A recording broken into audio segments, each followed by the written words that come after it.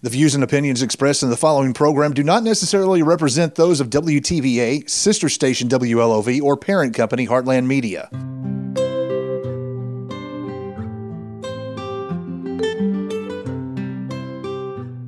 Thanks for tuning in to WTVA's Let's Do It Again, a podcast looking to give a deserving couple one more chance at their wedding day and honeymoon. I'm Josh Ward. The process is simple. Listen to our couple's stories and pick your favorite one. Vote for them on WTVA.com, and you're done. Check out the details of their fabulous prizes in the official rules posted on WTVA.com. Voting has begun and ends soon, so get in there and pick your favorite couple now. Our winning couple will be contacted and announced at the end of this contest. So let's meet our first couple, Daron and Tabitha. After I finished college and I started teaching in Tupelo, I had divorced, and it was me and my three children, and we moved to Tupelo, and I bought a house in Saltillo, and I wanted my kids to be in church, and so we went to the nearest church, which was North Star, and I walked in, and it was during the music, and there was this guy on the stage, and he was playing the piano. And I'm a music lover, I sing too, so that, I don't know, that just did it for me. I saw him playing the piano. And it was just like something just told me, that's him, that's the one. And so I just brushed it off. Like something just struck me and was like, yeah. And then I thought, he's married, he's married. Time rolled around, and this guy kept asking me to go to the single small group. And actually, Daron was leading the single small group. And so I joined the small group, and we were friends for a year and a half. Yeah, I'm sitting there at church, and you eye the congregation all the time, and back in the corner was this tall blonde, like 8 feet long legs, and dressed up to the hilt, had some white blouse on, that's all I remember, and you were with some guy that I later found out is your brother. Uh-huh. And I was not on the hunt. I'm not a hunter. I'm like, somebody comes along, I'm going to get to know them if they cross my path in my life. But I think the one time I met somebody and then pursued them and went out with them, it was terrible.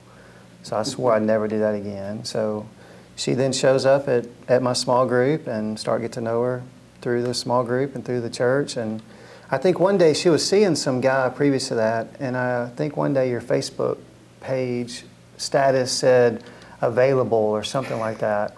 And I was sitting beside her at band practice or something, and I showed you, I pulled up her, I said, what does that mean? And she said, I don't know. And I thought, okay, well maybe she's not quite available. So we stayed friends longer than that, a little bit longer, and had a lunch, I think one day with our small group, and like only one other person showed up, and that was November 13th, 2008. And then I'm always, in our small group, I always say, define the relationship. Define the relationship. Are we friends or what? And so I think on your way home, I called you and I said, will you be my girlfriend? I want a relationship with you. That was November 13th, 2008. And then we got married July 2nd, 2009. Mm-hmm. I sang to her on the rooftop of Park Heights. And we have a video of it. And proposed. So I sang to her and proposed. I was living in Saltillo, and he was in Tupelo, and so it was actually my birthday. Yeah. And June the 16th, and he had just planned, I thought, he had just planned to take me to dinner. He didn't really tell me. He didn't tell me where, I don't think. No, I don't think I did. And he was like, just be ready at so-and-so time, I'm going to pick you up. And I was like, okay. And so I got ready, and he picked me up, and we started going downtown, and I think the kids were going out to eat with your parents. Yeah, they were downstairs in the grill. Mm-hmm. And they were in the grill, and I didn't know that. And then we went upstairs because we were eating on the rooftop. Oh, everybody that was up there eating, I gave them a piece of paper that said, I'm going to propose. I'm sorry to, to interrupt your dinner. So they knew it was going to happen. Yeah. So he sang to me, and then he got down on one knee and proposed to me. And I said yes, and then we danced. And then all the kids come out from around the corner. My family, your family, well, my mom and your parents. So that was it. And we got married July 2nd at the Gumtree Museum, downtown. And then came back and all of a sudden had 5 kids in the house at once. And then here we go, blowing and going. Yep. 3 different schools, I think. You know, she was still working full-time as a teacher in Shannon. Yeah, and all the kids were like doing like 2 activities a piece, it seemed like. Ballet, tennis, taekwondo. Horseback riding. Gymnastics. Forgot about Boy gymnastics. Scouts. Boy Scouts. I mean, I was a taxi cab driver from 3:30 to 6:30, 7 o'clock, Monday through Thursday. I mean, it was just from one place to the other. I remember the first meeting we had with all the kids right after we proposed, and I remember one of our kids saying, "This is going to be so much fun."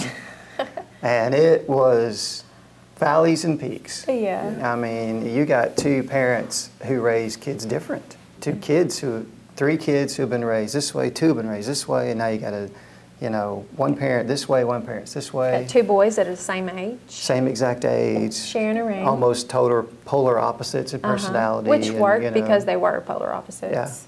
Yeah. But it was an adventure. I'll put it that way. Blended family.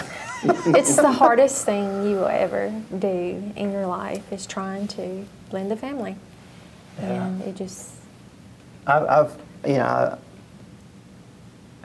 It's very difficult to... I am discipline, accountability, and structure and responsibility.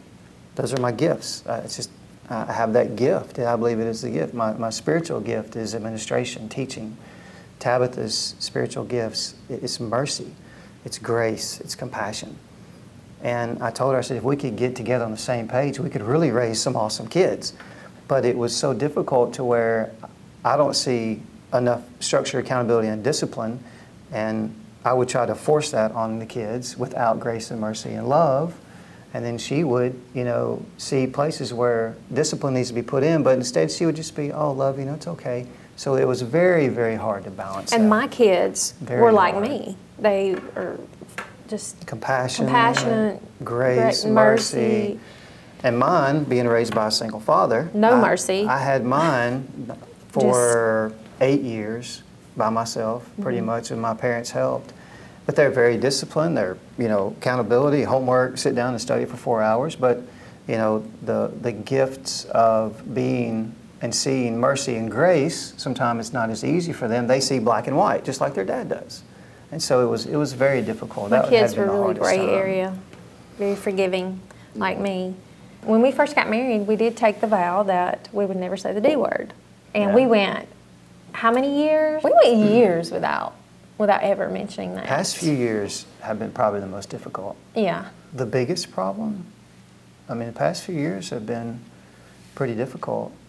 With then your mother moving in, and then her passing away, and I took her to the doctor one day, and because her mind was getting like foggy, she was staying confused a lot, and so we ended up going. And she had so many surgeries. She had both carotids cleaned out. She had open heart surgery. She had leg surgeries. She had a stent in her kidney, you name it, and she's had it done. And so I was taking her to the liver doctor, and they said that her kidneys was failing, and she had waste that was building up in her brain, and that was why she was so foggy, and she was going to have to start dialysis. And so this was in the fall semester, I think of 2014, 13 or 14. And so she was sick, so I started helping my brother and teaching, and then she moved in to the house around November, and she started dialysis in January. And so I quit my teaching job spring semester, and so she moved in, and so I was taking her to dialysis 3 days a week, so I couldn't teach and take basically her caretaker at home. Yeah. Cooking for her. Yeah, everything. She was on a everything. walker, and so I was just doing everything. Your mother was always a very independent Yes, very. And then that put her all of a sudden in a position to be dependent. And she hated it. I would say, Miss Jewel, you want me to make you a grilled cheese? Nah. I'd make her one, she'd eat it and say thank you. When she moved in, it wasn't as difficult on our marriage as it was in the balance of everything else going on in the house.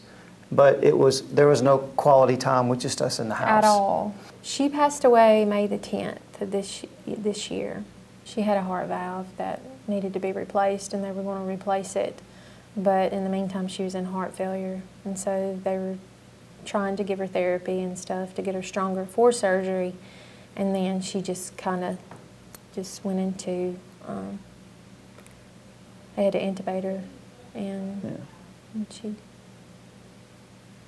I firmly believe that I've not done the best job in the world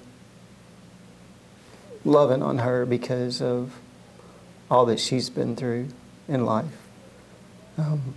Her mom, the kids, blended marriage, blended family, having to quit a job, haven't been the best husband, haven't been the best leader that I should be. And so many times you think, this is a good time to hit the reset switch, and then something comes up, and it's all hell breaks loose again in the home, in the family, in the marriage. And then you have a great time, and you have a mountain peak, and you're thinking, this is perfect, everything is great. And then once again, something comes up, and it drives you nuts. And we've had probably a difficult past few years where we've said things that we told ourselves we would never say. And now with kids in college and grandkids, and we just bought a house, and all the chaos with that, to be able to financially get away and go for a while somewhere is not really possible, probably in the way I would want to. We can go handle a night in Memphis, I think, but it would be great to get that spark back and put more focus on each other than the kids and the grandkids and everything else that's going on, really. What's your answer? Ditto. We both believe that marriage is a covenant. It's just a biblical word. It's not a contract. With contracts, you can break them pretty easy. And very often, I think we've seen our marriage as a contract and wanted to break it because it got difficult. But it is a covenant. It's an end-of-life agreement. And that may sound weird coming from two people who have been married before and divorced. But now, we realize that this is until death. Whether one of us gets killed along the way is always the joke. But just that marriage is a covenant, and ups and downs and the chaos through that, persevering through and not giving up. Getting mad, going to bed angry, that happens. It does. But for some reason, we always tend to find ourselves back in each other's arms.